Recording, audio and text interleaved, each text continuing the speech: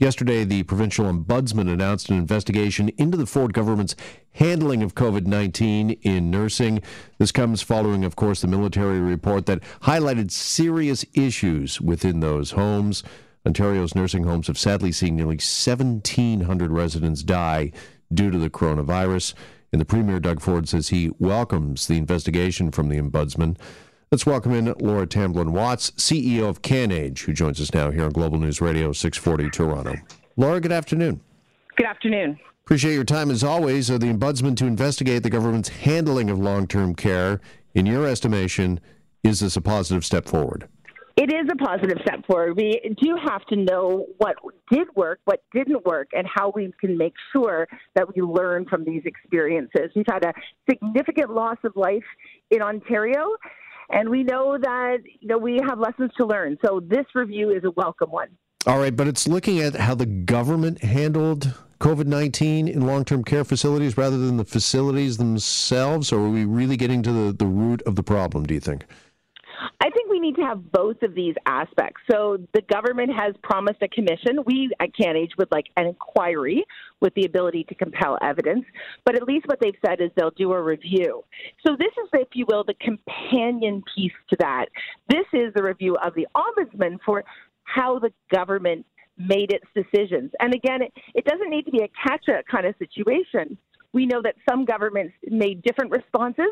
British Columbia, as an example, moved much more quickly, and as a result, their curve is much flatter. So I think it's a welcome opportunity to learn.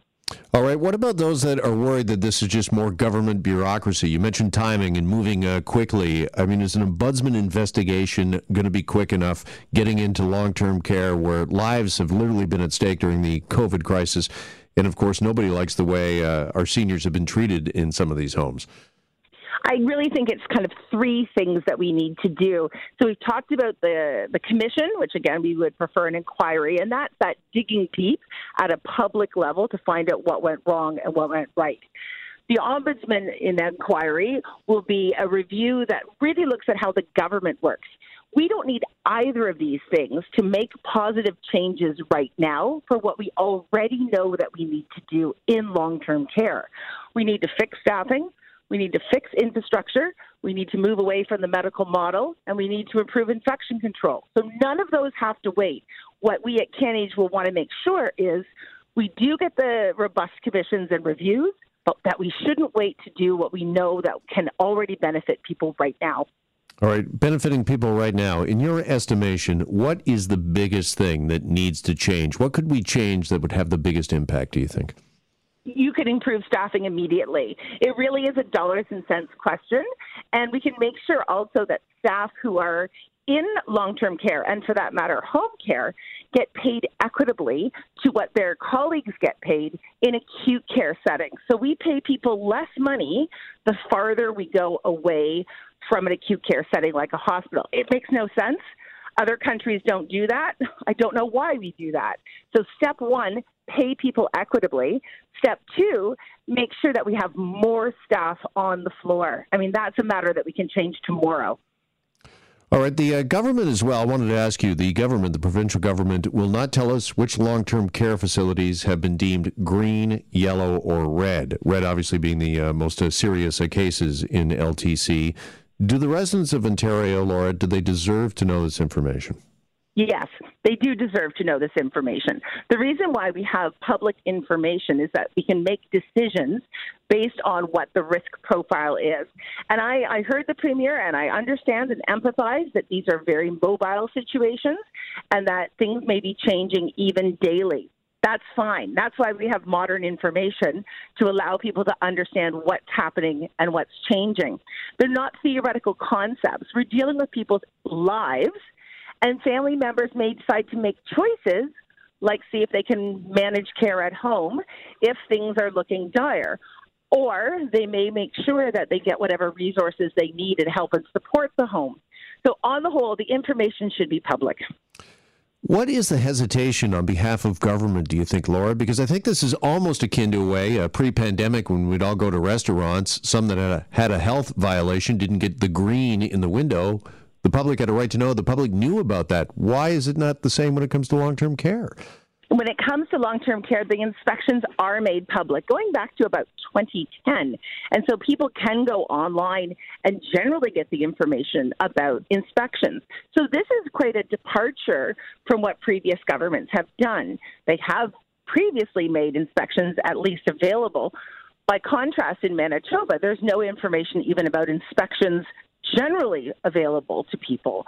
So we've done a good job in making sure that information is generally transparent. It makes no sense to make it less transparent when the risks are higher. All right, there's also reports this afternoon that the Ontario government, Laura, has taken over the management of an 8th long-term care home, and the NDP is now calling for the government to take over all facilities that are coded red or deemed red. Should that happen? They should certainly be looking at that as an option. Of course, it will depend on a basis about why they're red. So if they're red because they don't have enough staff and you can get staff in, do they need to take care of the entire home? Well, probably not. If they are red because management is really not functioning well and they need help and support, then that's a different question. So I think what it should say is it's a big flag. It should obviously put focus on whether or not those homes do need to have a review and maybe support like being taken over, or whether it's just a cry for help and we need to make sure that they get to the top of the list for the supports that they need. Finally, does long-term care, does it just need to, at the end of the day, do you think, fall under public health, that we no longer need private long-term care facilities? It's such a difficult question to ask. I mean, certainly there's a compelling desire to say, of course, it needs to be part of our public health system. The problem is we didn't do that, decades ago. And right now in Ontario, 60% of long-term care home beds are private. And it would be very challenging to easily flip that over out of private into public. Any decision based on that really has to have a great deal of thought and to make sure that we're not cutting beds at a time where we need to expand them. So at CanAge, what we are calling for are clear standards of quality care and to make sure that the licensing and approval of those facilities is also tied to funding. So to make sure that they actually have teeth. But whether or not it needs to be just public, that's a bigger question and an important one to ask. Laura Tamblyn-Watts, CEO of CanAge. Laura, appreciate the time as always. Thanks so much for joining us this afternoon. Thank you.